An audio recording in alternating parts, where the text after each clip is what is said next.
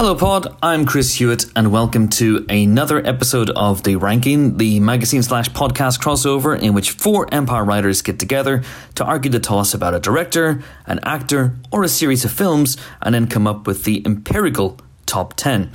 This one is dedicated to one of the most famous and greatest directors of all time, Alfred Hitchcock. That was an Alfred Hitchcock impression. I shouldn't have attempted it. Let's move on. Two things of note about this episode. One, it's on time-ish, which is rare, I know. There are more ranking episodes to come, and those right soon, including our mega Marvel Cinematic Universe two-parter. Second thing of note, I don't host this one. I was away when we recorded it. In fact, I'm away right now. I'm recording this in a hotel room in Dublin. But back then, I was being chased around a cornfield by a biplane. So Ian Freer stepped capably into the breach and commanded an esteemed panel of Hitchcock experts, Nick Semlyen, Beth Webb and Neil Alcock. So this is essentially an intro to Ian's intro, or an intro, if you will, just so you know what's happening. You could probably point out the bits where I would have made a knob gag in favour of actually saying something worthwhile. So feel free to shout along at home. Right, I think that's pretty much it. Wouldn't want to keep the suspense building. That's Hitchcock's job. And if you're wondering about my own personal Hitchcock ranking, then I'd have to say my favourite is North by Northwest, closely followed by that bloke from Brooklyn Nine-Nine. Right, that's enough for me. Here is Ian Freer. Enjoy. So Chris Hewitt has been accused of a crime he didn't commit and has gone on the lam with a mysterious blonde. So it's up to us to decide the top 10 greatest movies of Alfred Hitchcock. So joining me to do that is Beth Webb. Beth, how you doing? I'm very well, Ian. I've got Neil Alcock, who is writing a book about Alfred Hitchcock. Not right now, I should point out. No. My concentration is 100% on this. And what's the theme of your book? What's It's the Alfred Hitchcock. I don't know. I haven't had to pitch it before. I pitched it to Beth in reception just now, and I don't know if I did a very good job. It's an accessible introduction to Hitchcock and an entertaining companion for fans. And when's it out? I hope. Oh, God. About 10 years from now. Okay. I don't know. It's in very early stages. Is there a startling shock twist halfway through? I can't tell you that, can I? It turns into a different book? If I yes, that's what happens. Okay. And Nick, are you writing a book about... Oh, boy. I'm working on my Cary Grant impression. That's what I'm doing. I am not writing a book about Hitchcock, but I'm looking forward to Neil's. I've got several books on Hitchcock. Great. That I should probably have read before this. That's a good shout, yeah. But I've got some good facts, which I'll drop throughout this. Okay, so when did you first discover Alfred Hitchcock? Probably just before university. I wrote a really pretentious thesis on Hitchcock. Okay, what was the title of it? I've got it here, I've just pulled it up. Go for it. The title was Analysing the Role of Genre in Hitchcock Texts of My Choice. It's a grabber. You're not allowed to use that for your book title, Neil. That's the title I was going for. And it's really tedious. Okay. It uses, yeah. So you knew his reputation, before you saw any of the films, you knew about his reputation and you knew him? And Yeah. You know, he works in the one genre, so he's quite easy to get a handle on. He's the thriller guy. Right. That's what they called him, the Master of Thriller. Thrilling. With an F, thriller. They didn't call him that, but they should have. And Beth, when did you first get into Hitchcock? Unwittingly, for my AS film studies, and then my dad, who is a film journalist as well, would try and push them on me from an early age. And being the teen rebel that I was, I pushed right back and didn't watch them because my dad said so. Right. And now I love him. Okay. Mostly. I love his films. We'll go into... Okay. Okay. That's fair. And Neil, what was the first Hitchcock film you saw? Vertigo. A-level film studies. Part of the syllabus was Hitchcock, and I'd never watched anything before then. And our lecturer showed us Vertigo, and I am forever indebted to him for doing that, because I immediately then went off and found every other Hitchcock film that I could and soaked them all up. Wow. I think I'm the only one who didn't study him here. I feel like a fraud here. So I got into him through, obviously, I was a fan of Big Movie Brats in the 70s, and De Palma rips him off every film, and Spielberg's Dolly Zoom Shot was so Hitchcock was a name I was very familiar with. I think the first film I saw was Psycho, in bits and pieces of Psycho. And what do we think then are these films about, Neil? What do you think are the kind of the thematic preoccupations that kind of run through the work? Well, Hitchcock's interesting because he's got so many thematic preoccupations. He's interested in marriage, which he thinks is you get a very cynical impression of marriage from Hitchcock films. Yeah. He's interested in stuff like that, like the wrong man, for example, is something that crops up in loads of his films. Yeah. He's interested in mothers. He's interested in blondes. He's interested in dogs. All of that stuff comes. Trains. Maybe they're trains. Trains. There's more dogs than you think. The dogs. Maybe they're more motifs than themes. Okay. Catholic guilt, I suppose, is a theme that crops up quite a bit. Yeah. So, like, one thing that runs throughout it is finding danger in, like, every possible situation. Like, even what seems to be, you know, the safest thing, staying in a hotel, or, you know, waiting around in a cornfield for a bus, or, you know, being on a bus in London. There's danger everywhere. There's a lot of crazy stuff happening to ordinary people, isn't there? Mm-hmm. I think. And Beth, for you, what are these films about? Paranoid white men, I would say. Where? Three of them in this room. All of you looking very shirty. I completely concur there. He's very, very skilled at kind of taking the things we imagine and making them seamlessly very real. Like, the aesthetic between the real and the imaginary are essentially exactly the same, and that's terrifying. And, you know, those kind of threats of things that you never really consider, like being in a cornfield where there's no cover in a massive... I mean, you know, and you're not going to get a plane running at you with bullets in everyday situations, but the idea of being alone, stranded, with a very real threat and nowhere to run and hide is terrifying. As is marriage. So, you know, every possible fear for anybody considered there, to be honest. And Neil mentioned this kind of recurring figure of the mysterious blonde, or the blonde. Well, how do you feel about his portrayal of women? What does that... I mean, it gets quite brutal in some instances. I think one that's missing from my top 10, I don't know how it will fare overall, but I didn't include the birds in the end, because I just think that the lengths that he went to in order to get that real fear of a very real set of beasts sort of befalling this. So we're talking about the making of, about the how making how he of, did it. yeah. I would recommend, actually, if people haven't seen it already, to watch The Girl, which was a BBC drama that came out in 2012, and it had Sienna Miller as Tippi Hedren and Toby Jones playing Hitchcock. And I think that was the most realistic portrayal of him as a bit of a monster, to be honest, and how he treated her, and the lengths that he went to, not just to get the shots, but because he was obviously in love with her in real life as well, getting her handwriting analysed and having her tailed. And so I sort of draw a line of the lengths that he went to in that respect. But yeah, he's certainly put them on a pedestal. They're certainly idolised and punished in every single... Yeah. There's a great quote, actually, that I found. Badisha, who is a journalist for The Guardian, and she said, there's the vamp, the tramp, the snitch, the witch, the slink, the double-crosser, and best of all, the demon mummy. But don't worry, they all get punished in the end. And I thought that was quite wonderful. Yeah. They're kind of films about voyeurism in a way. A lot of the films... There's loads of that, yeah. Yeah. His very first film, The Pleasure Garden, opens with voyeurism immediately. It's got some chorus girls come down some stairs, and then they start dancing on the stage, and then you get this old, dirty, sweaty old geezer in the front row who lifts up his opera glasses to get a better look at their legs, and you get the shot through the opera glasses at the legs, so that's immediately, you know that's what you're going to get with Hitchcock from the word go. Yeah, there's a lot of point of view, reverse shot, isn't it? Where you're sort of incriminated into the voyeurism as a viewer, aren't you? There's a lot of that going on. Yeah. Most classical, I suppose, in Psycho, when Anthony Perkins is looking through the hole in the wall. Yeah. Janet Leigh in the shower. Yeah, I always just do that scene with Arbogast going up the stairs, where he's walking up the stairs, we watch him walking up the stairs, then we see what he's walking up the stairs towards, and that kind of thing. He's always doing that. Yeah. So MacGuffins, like, did he kind of create the MacGuffin or popularise it? He's most known for them, isn't he? That's the name that instantly springs to mind when you hear that very funny sounding word. Yeah, so they exist in films before him, but I guess the phrase comes from him. And the MacGuffin is the thing that kicks off the plot, whatever it is, be it a microfilm or a suitcase or something like that. Yeah, it's not really a theme, but it's a motif. It's a motif. Yeah. And what's the best Hitchcock MacGuffin? Oh my goodness. I wasn't expecting that question. I like the ones where it's the title of the film, like in the 39 Steps, the MacGuffin is the 39 Steps, which is like a spy ring. Yeah. It's nothing to do with stairs. Yeah. Or Topaz, which is another spy ring. Stuff like that, where you just think he's been staring you in the face the whole time and you didn't realise. Yeah.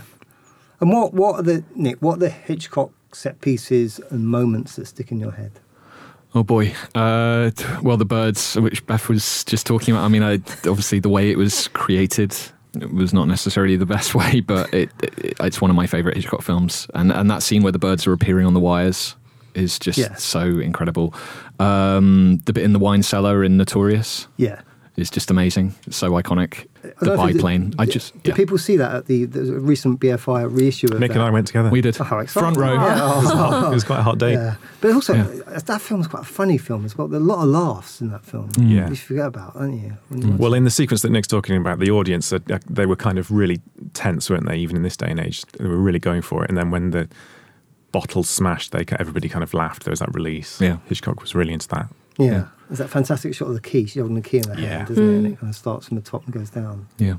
But it's the plane sequence in North by Northwest, isn't it? I just saw Charlie Varick, the 70s movie, the other week, and it ends with basically a rip-off of that. But there's been tons of films, haven't there, that have kind of ripped that off. Someone waiting in the middle of nowhere and then something comes along. But that's just amazing, that sequence. Yeah, and I guess the shower sequence. Oh, yeah. Is the one Obviously, Yeah. And Beth, for you, what are the moments that stick out for you? I love the opening to Rear Window.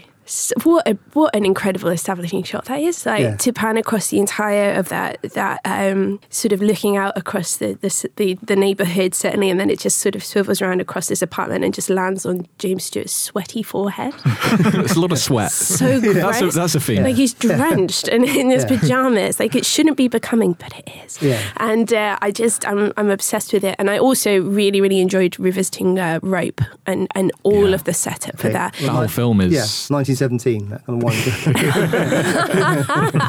one. Basically the same film, but also because obviously I've just seen Knives Out, and there's so much of Benoit Blanc that you can see in James Stewart in that film, and just the entire way that is staged. I'll talk about it more later, but the whole orchestration of that film is just so shambolic, but also so accomplished. It's really weird. It shouldn't work, but it absolutely does.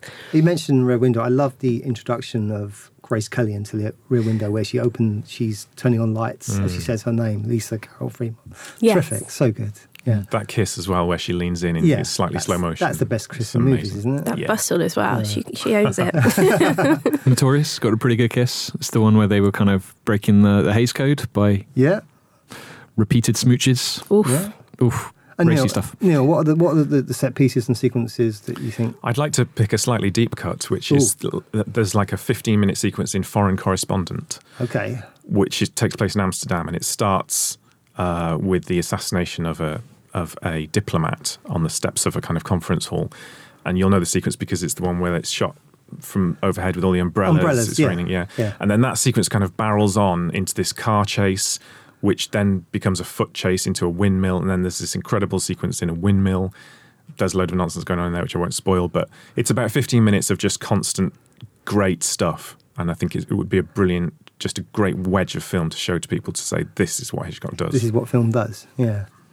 And how do we feel about the reputation of Hitchcock? I get the sense that there's a feeling that he's so in the sort of fabric of film that he's taken for granted in a way. I think there's a sense that Tarantino's got this phrase that Hitchcock is film buff 101, that you're better to like the cooler exploitation Italian directors rather than Hitchcock, who's this venerated figure. Do you think he's kind of been lost people not as wild about Hitchcock as they used to be? He gets rediscovered every now and again, and like the BFI did a great season of his stuff in 2012, and maybe it's like every 10 years or so it kind of comes back and people suddenly remember that it's a thing that exists and people really get into it. But I think anyone who's a film buff should be aware of Hitchcock and should be properly, au fait. Vastly significant. I like that. I go back to his work and I treat it different every time. To revisit it this time, I found a lot of his work so much funnier, maybe unintentionally so sometimes, but so much funnier than I did when I was growing up, and I had to study it to come back and enjoy it and talk about it in this way. It was glorious. And what struck you as being unintentionally funny? Well, maybe it was supposed to be. I think I took it a lot more seriously when I was younger because I felt like I needed to impress people with like my knowledge of Hitchcock. But coming back to it now, I'm like, oh, Rape is hysterical. Just the way that they execute the premise of it, like, oh, we killed a man.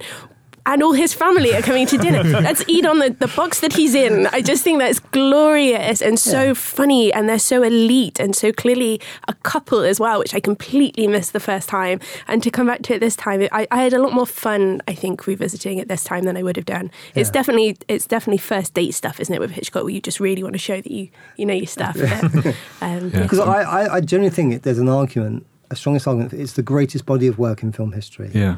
If you look, maybe Bergman, maybe Kurosawa, but this has been, in terms of ranking the films. Yeah, in terms of coming up with a top 10, this has been the hardest because absolutely. I've left out at least 8 or 9 films that I really, really like. I was saying to Neil, I'm still not sure with it, to be honest. I'm looking back at it now and I'm like, no, but I've had to just make peace with it. You've just got to walk away sometimes. But there's so much in his work. There's so many different tones. You know, who else does a comedy like To Catch a Thief and then does Vertigo? Like Vertigo, I think is not to spoil it, but I think it's his best film. But I've seen that film like 10 times and you still can't really get a grip on it. It's so kind of elusive. But then he does adventure films like North by Northwest. There's just so much. So I think it's hard to ever get bored of him, even though people kind of write him off as being the thriller guy. Yeah. Which is what you said right at the beginning of this podcast. You wrote him off straight away. I've changed my mind. Let me shock you. But talking of unintentionally funny, his stripy Cary Grant stripy shirt in To Catch a Thief. Yeah. Has not necessarily dated well. And there's a lot of metaphors for sex that haven't dated well, isn't there? There's trains going into tunnels. Oh my God. Fireworks into Catch a Thief. It's got very iconic car rides with him and what's the name of the Grace Kelly. Yeah, Grace Kelly. Which you see that there's so many. I think it's one of the Mission Impossible 2 maybe. Kind of references that, but it's just even now watching films coming out now, you can go that's from that Hitchcock film. That's from that. They're still so homaged. Yeah. The other thing, he also kind of, it's fair to say, he invented the director as superstar. Isn't he? Before Steven Spielberg, if you ask anyone to name a film director, I'd say Alfred Hitchcock. Yeah, he was very interested in his own brand, wasn't he? He wanted to really push himself, hence all the trailers that he appeared in and the profile of himself that he designed. Yeah, and TV shows and stuff. Lots of TV show work, isn't there? And he invented this idea that directors wear suits. Christopher Nolan would be in jeans and a t-shirt. If This notion, that he's the master of suspense, is that limiting, do we think? Is there much more to Hitchcock than that, Neil? There's definitely more to him. He was very good at melodrama and he's very good at comedy, like not flat out comedy. Mr. and Mrs. Smith, for example, is a straight up comedy, and it's terrible. It's not funny, I don't think, at all. You're looking at me like I've said something really good. But, the comedy within his films is great. In terms of being the master of suspense, I suspect he's probably been surpassed now because audiences have changed and the times have changed. But, he really made it his own, and he was definitely the master of it while he was doing it. And there's stuff that's still, like the wine bottle sequence in Notorious is just incredibly suspenseful. And there's the, do you know Sabotage, the very early one where the bomb, the boy's on the bus with the bomb. That is incredibly suspenseful. Yeah, I can say it. Who do we think is the heir to Hitchcock? Who's the filmmaker who's making... Who directed Disturbia? I can't remember. DJ Caruso. DJ Caruso. Who's the master of... that's a good... I don't know that there is a master of suspense now. Fincher is good at it, in Seven, for example. Yeah. But it's not something that is across his whole career like it was for Hitchcock. Yeah. Hitchcock is one of the most copied directors, isn't he? Like, just in terms of moments and shots and parody, the amount of shower scene parodies, there's tons of them, aren't there? That's probably how I became most familiar with his work, is just through growing up through the films and the TV shows that referenced and parodied his work more than the actual work itself, because I so furiously rebelled against my dad. Okay, let's talk about some of the actors you've worked with. Who do we, when you think of the Hitchcock man, who do you think of? Do you think of Grant? Do you think of Stewart? Who do we think of? Beth? Stewart, hands down. Yeah? Cary Grant, I find to be fairly ridiculous. Cary Grant is a walking sunglasses advert. He's certainly very suave and very becoming. And Neil, I suspect you probably like him because he's quite Bond, in his characteristics. But give me a neurotic, rambly man with a little bit of a paunch. Like in Rear Window, he's got a little belly on him. He's not a cut-out leading man. He's very charming, but not dashing necessarily. But also can be this like blue-eyed beanpole in Vertigo. Like, he really can look quite deranged very believably. So it's Stuart all the way for me. But it's interesting, because when people think of Stuart, they think of an all-American hero and a small-town guy, and Hitchcock did interesting things. Yeah, he was very interested in casting him against type in Rope and Vertigo. Yeah. And I love Stuart and Grant equally. I think Cary Grant is a bit. You're right; he's a bit of a clothes horse, but he wears suits like nobody. It is a skill. And Suspicion is that's the Cary Grant kind of doing the bad guy thing. Am I right? yeah, you're not quite sure throughout the whole film whether he's guilty. Or not, I don't think you guys are being fair to Cary. No, I love Cary. I don't mind him. He just makes me laugh. Again, quite unintentionally. And I don't know, in Charade, just that pitter-patter chatter with Audrey Hepburn, it's so, I don't know what happened there. So forced and odd. And I don't know. James Stewart. I'm a Cary guy. I'm going with Cary. Great chin. He can pull off a jaunty, stripy cat burglar outfit. Yes. Yeah. That's all you need.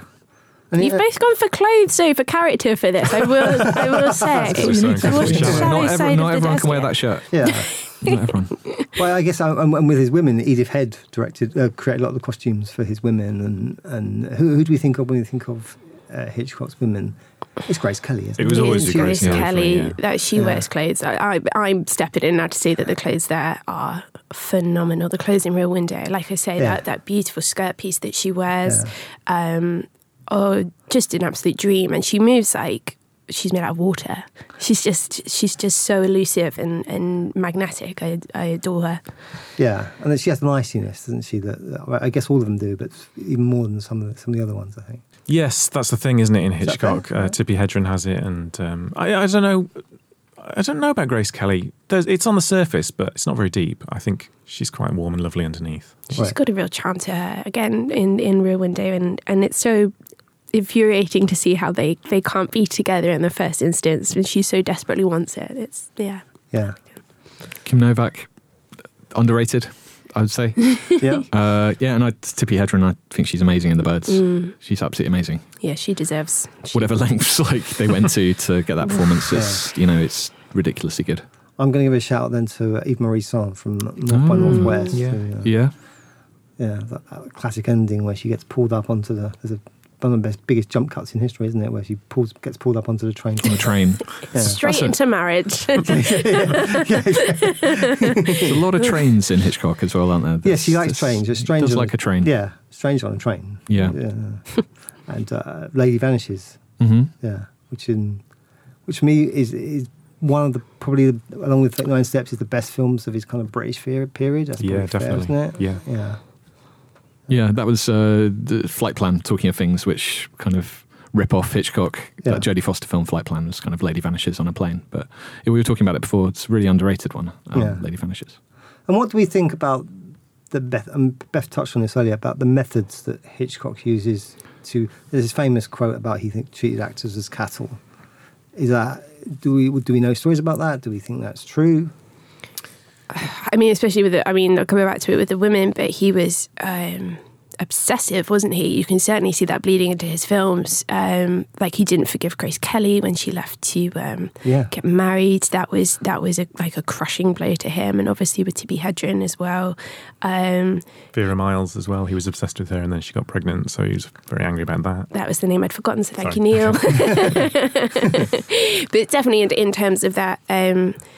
And forgive my ignorance, was he married to Alma Reville through this whole period? Yeah, he married her really early on and stayed with her forever. Right. She was probably one of the most patient women in Hollywood. Yeah. She was his continuity script person. Yeah, but all round kind of collaborator. She did a lot all round long sufferer. That's right. Safe to say.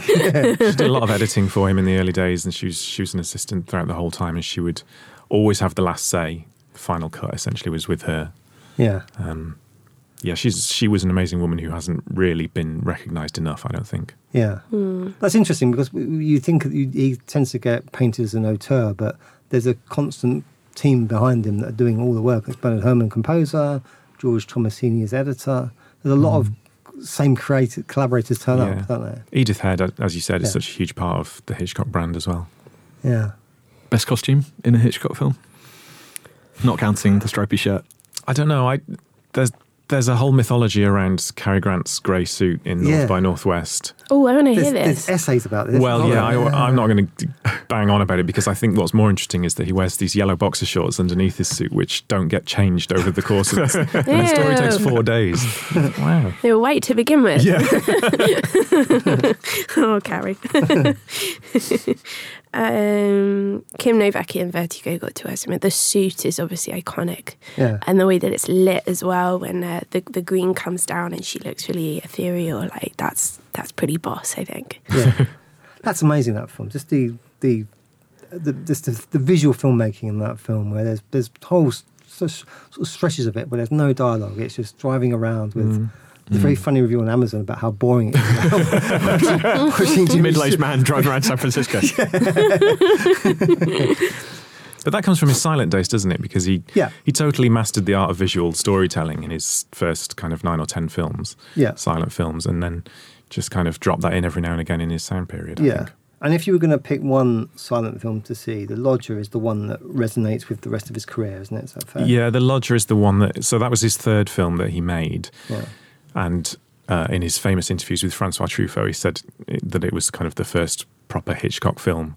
And all the themes are there. If you watch it now, you'll recognise everything as being Hitchcock. But it's incredibly suspenseful. It's funny. It's got great touches, like in kind of getting around the fact that it's a silent film. There's a shot where the lodger is upstairs in a house, kind of pacing the bedroom, and the landlady is downstairs looking up at the ceiling, and then so you see her point of view of the ceiling, and it dissolves into a glass ceiling, so you can see the lodger walking backwards and forwards, so you understand that that's what she's looking at. And you know, there's so much kind of character and motivation coming through that, which is not in any way to do with dialogue. And what year is that? That's in the 20s, is it? It's about 1926, 27. Yeah.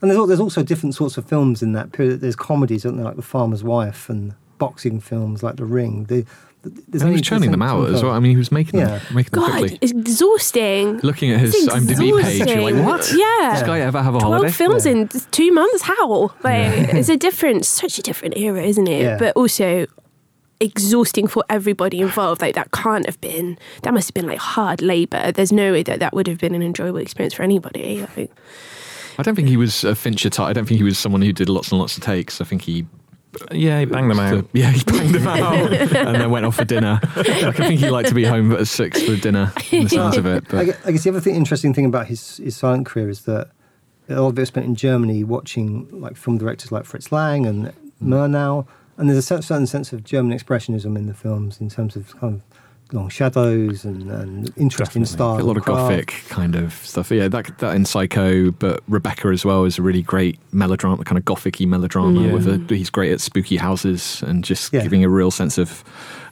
kind of atmosphere with a location. I love that was Hollywood, his first American film as well, and it's supposed to be Cornwall. I just think that's wild. That was his big break, and it's a Hollywood interpretation of Cornwall. Amazing. It's just it blows my mind. That was him and David Selznick, and I was reading about the making of that recently, and they had a hard time making that. Hated him, didn't he? Yeah, they didn't get on, and there was a lot of screaming and cutting. It was just interesting how much the film was changing, and then I think it's great. Looking forward to the Ben Wheatley one. Yes, me too. Daphne du Maurier wasn't very happy with it, I seem to remember as well. And Hitchcock had a very, very different idea of how the film was going to be, and then the producer came and brought it back around. And then I think Hitchcock held a grudge, and there's a character in one of the films, maybe Rope, that's based on him. I think I need to go back and look through it. Maybe this will get cut, but it was quite funny how I think it's someone that gets murdered in one of his films is based on that producer. Exciting! That's right. That's great through. Yeah, and he was horrible to Joan Fontaine, another actress, during the making of that. Yeah, he was terrorising her. Didn't think she was very good. He's a git, basically, isn't he? He's a piece of work. You're a piece of shit. Oh, we laugh. Yeah, if he were making films these days, this. I was trying to think if there's anyone like David O. Russell, maybe that kind of. Yeah, Michael Bay has that, some of those elements of being. But quite glad we've kind of stepped out of that era. But yes. Yeah. Okay. Final couple of things. Do we have a favourite Hitchcock cameo? What's the most imaginative Hitchcock cameo? I like Strangers on a Train, where he's pushing this cello up onto the train that's just the perfect replica of himself. It's like a blueprint of his physicality. Is it a cello or like a double bass? It's a huge instrument anyway. And he's like shoving it up. And I like him as the clock repairman in Rear Window. Yeah. That one's... And what do we think the point... was this about managing his brand? What was the point of these cameos, do we think? Megalomaniac, surely. Well, he started doing it just because he needed a body in the shot, didn't he? I think the first one is Blackmail, maybe, where you just see his back, because in a newsroom he just needed somebody to be there. Right. And he's got another cameo in Blackmail where he's sitting on a train and he's being harassed by these school children, which is hilarious. And so he did that for a few films, and then I think he just decided that it was almost like a good luck charm. It became a thing. Yeah. Lifeboat is the one, isn't it? It's the weight loss ad. Yeah. Did you so? Yeah. I know my mum was a fan of North by Northwest, where he fails to catch the bus. That's great. Just before that. I think that's It's not a cameo, but there's a great bit towards the end of North by Northwest where just before a gun goes off, you see a little boy in the scene put his hands in his ears. It's like a great little flub. And what do we think some of the, what are our favourite left field choices? Like, I don't say this is a good film, but there's a great scene in it, which is Torn Curtain, which is a late 60s one with Paul Newman and Julie Andrews, I think. Ooh. And there's a great fight in it where it just proves how difficult it is to kill someone. Yeah. That's great. It's a terrible film. The rest of it, the film, but there's always good, and even the worst Hitchcock. That's right. There's really strong things in them. Is there anything good in Family Plot? Yeah, there's loads good in Family Plot. Is there? Yeah. Bruce Name Dern. Fair enough. It's a John Williams score. It's a very fun John Williams score. Really? William Devane's teeth. They're amazing. They always I are. don't know, They need I always say are. more? They never. Yeah. And Beth, what are some of the lesser ones for you? What are the ones that perhaps don't get the kind of love that you'd like them to get? So I'm not quite as well versed. I think as wacky as my choices get is Rope again. I keep coming back to it, but Rope... it didn't quite get as much recognition. It still astounds me that Vertigo didn't really get much recognition when it was released. I got some tepid reviews, but I think Rope is about as wacky as mine gets, I'm afraid. It's nothing quite as niche as these lads have put forward. But Nick and I were talking about Marnie. Marnie's terrific. Yeah, there's a shot of a street. There's a great big ocean liner looming up on it. It's kind of this kind of, I don't know, matte painting or matte projection or something. It's amazing. And Sean Connery's terrific in Marnie. I'd agree with Beth that Rope does not get the kudos it deserves. I loved it. Yeah. I loved it. Again, I don't know if it's because I'm coming fresh off Knives Out and this just like real revamp of love for this kind of murder mystery format. But I adored it, absolutely adored it. And like I say, it's just patchy and clumsy, and sometimes like you really do see the camera, you see the person walking with the camera. It's not seamless at all, but it still seems so sophisticated in its execution, and James Stewart's just great, and it's hysterical. Like I'd love it. I love it. I will mention Foreign Correspondent again in case you cut the first mention of it. I think that's. I don't know why people don't talk about that more often. It's such a ripping yarn. Yeah. It's total great war thriller with hilarious action and adventure. The other one that seems to have gone through a kind of a rediscovery is Frenzy. There's a lot of love for Frenzy these days, which I don't really get, but it seems to have kind of... It's got sort of a grimy look to it. It's interesting because, it's interesting that he's doing something different. Yeah, but it just feels like one of those grimy 70s films that's just quite unpleasant to look at. Yeah, it is a bit, But it captures a London that isn't there anymore, which is thank God, quite interesting. I mean, it's got some funny stuff in it. For me, it's like two. It's Marnie, which, like Ian said, it's just really great Sean Connery performance. I don't think a lot of people have seen it. Really good use of the colour red. Like, for someone who started with black and white and moved into colour, like, he really knows how to use colour. And you know, lots of directors now kind of theme their films around different colours, and he does that really well in that. And then Spellbound, which is Hitchcock teaming up with Salvador Dali. Yes, how good! It's a match made in heaven. Yeah, and it's like totally insane and not that well known, but it's got some very trippy, sort of the original Doctor Strange. Yeah. Amazing. And if Neil's going to call back to Foreign Correspondent, I'm going to call back to Shadow of a Doubt, which is like David Lynch before there was David Cotton. Lynch, isn't it? It's just this kind of the underbelly of American life. Yeah. That's true. Joseph Cotton treating that. It's one of my favourite Charlie. shots is Joseph Cotton sitting at the table and he just kind of turns his head 90 degrees and the camera pushes into his face, and it's just, I don't know, it's just exactly how to shoot your leading man's face. It's so evocative of all this creepy stuff. Yeah. And before we wrap up, is there anything anybody wanted to say about Hitchcock that they're dying to say that they haven't had a chance to say yet? Oh, he had a phobia of eggs. Oh, that was mine. I was just about to say that. That's all I had, Yes. Beth. That was all I had. That was all I brought to this. Because and you it's came gone. through with the colours. He had a phobia of Yeah. eggs. He had a phobia because the egg whites had no visible holes in. What an odd man. And he didn't like the yellow of the yolk. He couldn't stand it. He called it like repulsive. It reminded him of Cary Grant's underpants. Just night sweats thinking about that. So yeah, big old phobia of eggs. Nick, you have I got nothing else. I got nothing else. You've got one thing about him. Yeah, he's a West Ham guy. Supported West Ham Football Club. Yeah. So this is interesting to me because I live in East London in Walthamstow, and there's a shopping centre that has the floor of the shopping centre has sort of a Walk of Fame element. So there's plaques for famous people, and Hitchcock, who's born in Leytonstone, which isn't far from there, has one. And he's next to Fleur East, who come about 8th in the X Factor one year. It seems like a strange What kind a of strange juxtaposition of what's considered great. Yeah. I actually found out I was doing some research on it, and his first place of work at Islington Studios is 10 minutes from my house, which is bonkers. I ran past it earlier, and there's crows all in the park, and they were up by it. It was very moody. I liked it. But yeah, that was nice. He doing title cards, I think it was, in Hoxton. Wow. Yeah. I got one more thing. Of course you have, Nick. Of course you have. Alfred Hitchcock never won an Oscar. No, Never won an Oscar. Oh, no, he was given an honorary one. Yeah. And he gave a very passive-aggressive acceptance speech. Going, thank you very course much. he would. No, thank you very much indeed, he said, and then he wandered off. And this is about not being discovered until it was by the French, isn't it? Before the French New Wave directors and Cahiers du Cinéma. It's the kind of and the Academy snobbery, which still goes on for thrillers and comedies, and that's why David Fincher doesn't win as many Oscars as he should have. Somebody knows anything about him as opposed to us three. Yeah, I can't. I mean, these are some great Hitch trivia nuggets that have come out, but I don't really have any Hitch trivia nuggets. But I like the fact, for example, that Topaz has the best closing line of any film ever, which is Okay. Does anyone know it? That's a big claim. Okay, go on, go Bold for it. claim. I mean, you have to understand it in context. Basically, Topaz was the spy ring, as we mentioned earlier, and the spy ring is defeated. And the last line that anyone says is, "Anyway, that's the end of Topaz." And then Topaz ends. That's amazing. That is the best line. Yeah. You oversold it and then delivered. Thank God for that. Yeah. So, guys, I think that's enough discussion. We need to vote. Okay. So let's have a think, and we'll be right back. Okay, we're back. I have the official Empire ranking list of top 10 Alfred Hitchcock films, and at number 10, we have Shadow of a Doubt. How do we feel about that? Is that too high? Should it be on the list at all? I didn't vote for that I don't think I put it in my top 10. I do like it, but it's not my top 10. It's down to me and you then, Nick, I think. I can't remember where I put it. Hang on. Sorry. Bear with me. I think it was quite high on mine. It's my 18th favourite Alfred. No, it wasn't on mine. It wasn't on mine. So It Ian, didn't make it. It would have been number 11 or 12 for me. Didn't make it on. That's all down for me then. You're the Cotton Club. I am. Hey, very good. Yeah. Joseph Cotton plays Uncle Charlie, if people don't know. Okay. Number 8. Number 9. Who voted for this? Rebecca.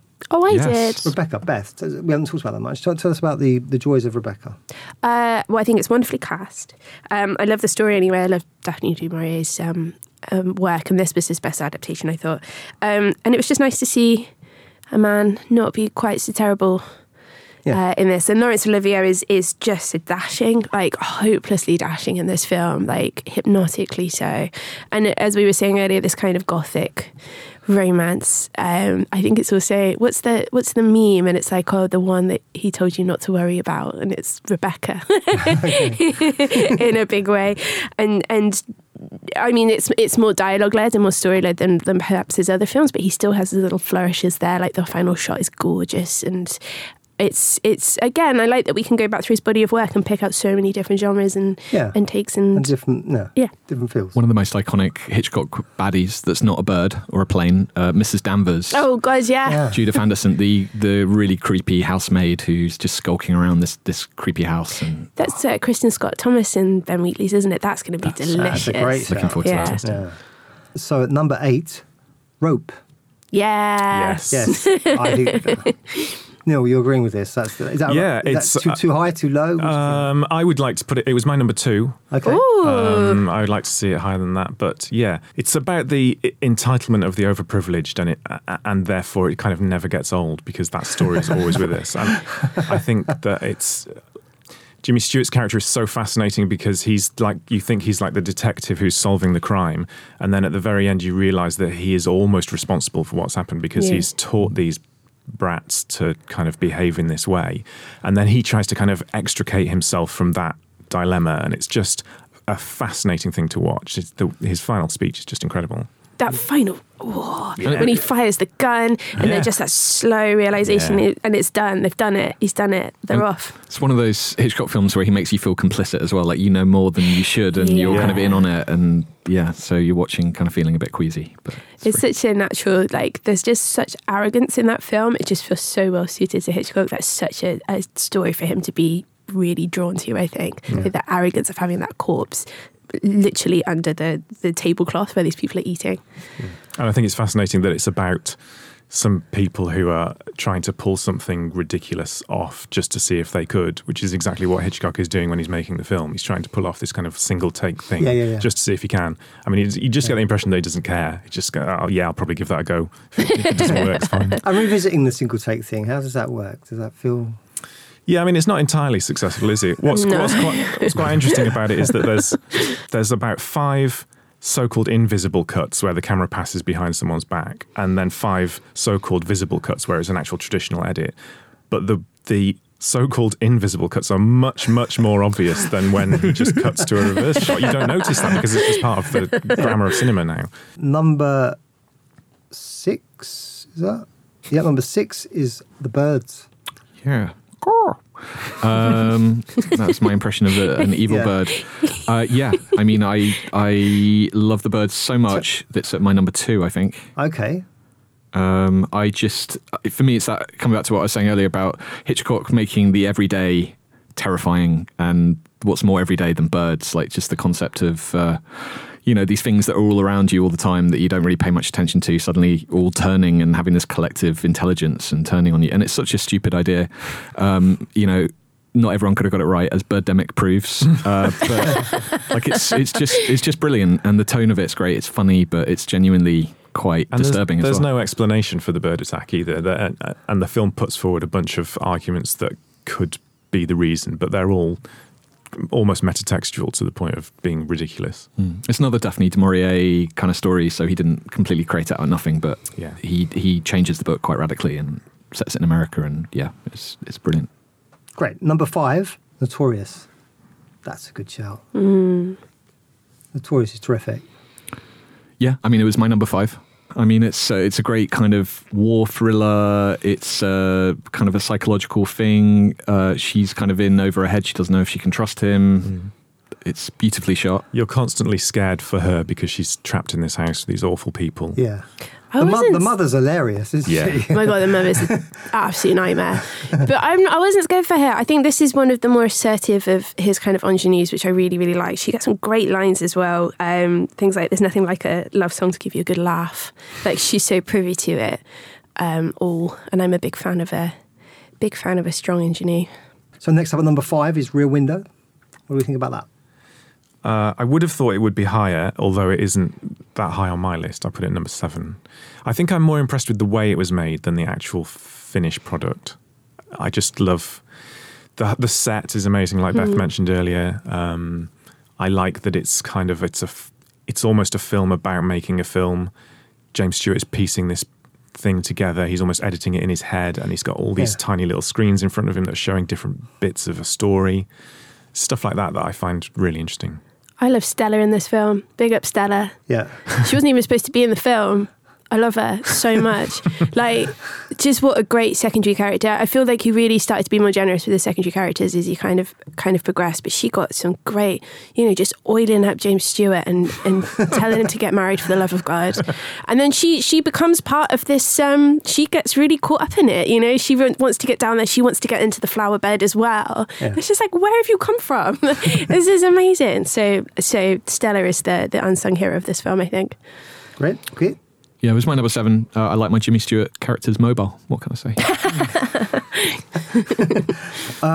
Number 4, it's quite surprising to me, it's quite high, 39 Steps. Ooh, That is brilliant. That was my 4, actually, so I'm pleased with that. Right. my mum's favourite film. It's so much fun, the 39 Steps. Yeah, it's great. Isn't it? It's the first kind of, like, he made about 5 or 6 versions of the 39 Steps over his career, and I How many think steps is that total? can't do the maths that quickly. I think North by Northwest is a better version, but it's as 2 kind of very separate films made at different ends of his career. It's I just think it's incredible. It's such a roller coaster; it just doesn't let up. There's a whole characters handcuffed together thing, which has been done a million times since, but yeah, that's brilliant. It's really hot as well. I think it's his hottest one. The bit with the sandwich and the leg. Yeah, So fit. Hot sandwich action. What's the hottest Hitchcock film? Yeah, what is the hottest Hitchcock film? it's Rear Window definitely, because it's literally hot and sweaty. That's very true. And that kiss, Woof. that kiss just makes everything hotter and sweatier. I'm sorry, and it's James Stewart in his pajamas. Fair enough. Good lord. Can't argue with that. Okay, so we're into the top 3 now. Ooh. Number 3, 28 points. Ooh. Psycho.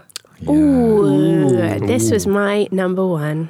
How good a Okay. director are you when Psycho's your number 3? Like, I mean, that's I ridiculous. can't, for the love of God. So Beth, what do you love about Psycho? What's the Well, Janet Leigh, for one, is just so cool. Like, she's so cool. Until she steals the money, she's quite unflappable. She really knows what she wants. Yeah. And I think of all his leading women, she actually gets off the lightest, which, considering she is murdered halfway through, 40 minutes into the doesn't film, make it to the end credits. it's actually refreshing because she, I mean, obviously it's very provocative. You first see her in her bra and it's that was, a big hoo-ha. But she's very cool and very can really hold her own amongst the boys, and for that kind of sleazy guy to come into the real estate agency and she just takes the money, I think is just a real act. Even though she doesn't quite know why she does it, I still commend that. And then I do have to say, and I'm not pleased with myself about this, but I do hold a bit of a candle to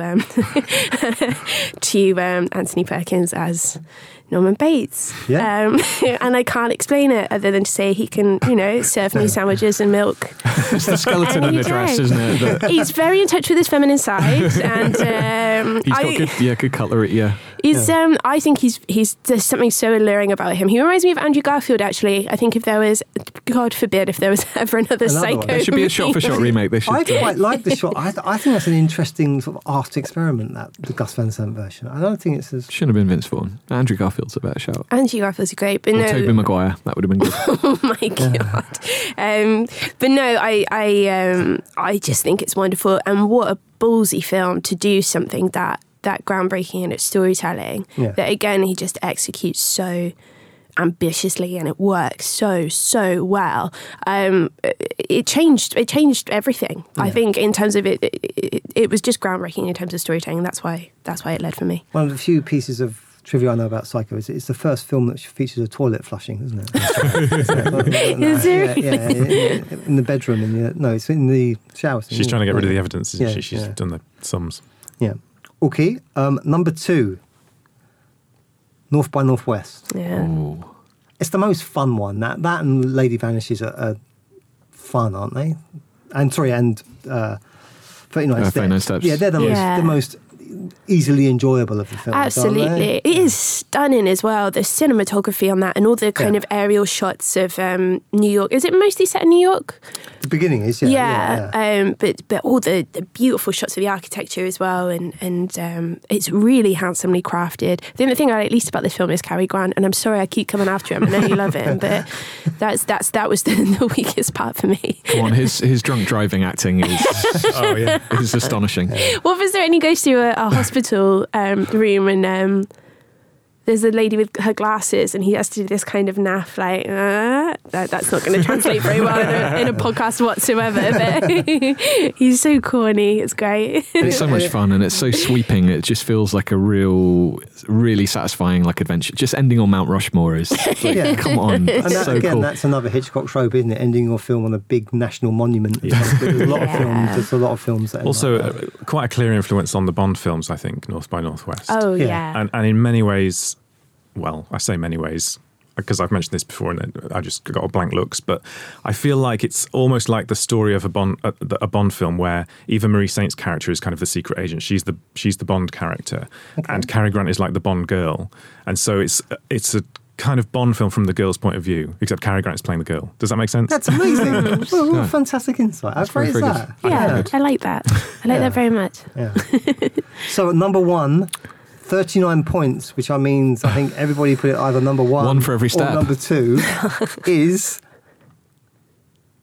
Is it Vertigo? Waltzes from Vertigo. Vienna? Is Vertigo? He's yes. setting that up for Again, Nick, what just can we sum up about the brilliance of Vertigo? It's hard to sum up because, like I said, it feels different every time I go back and revisit it. I spot something new. It's hard to pin down even to a genre. Like, is it a thriller? Is it a romance? Is it?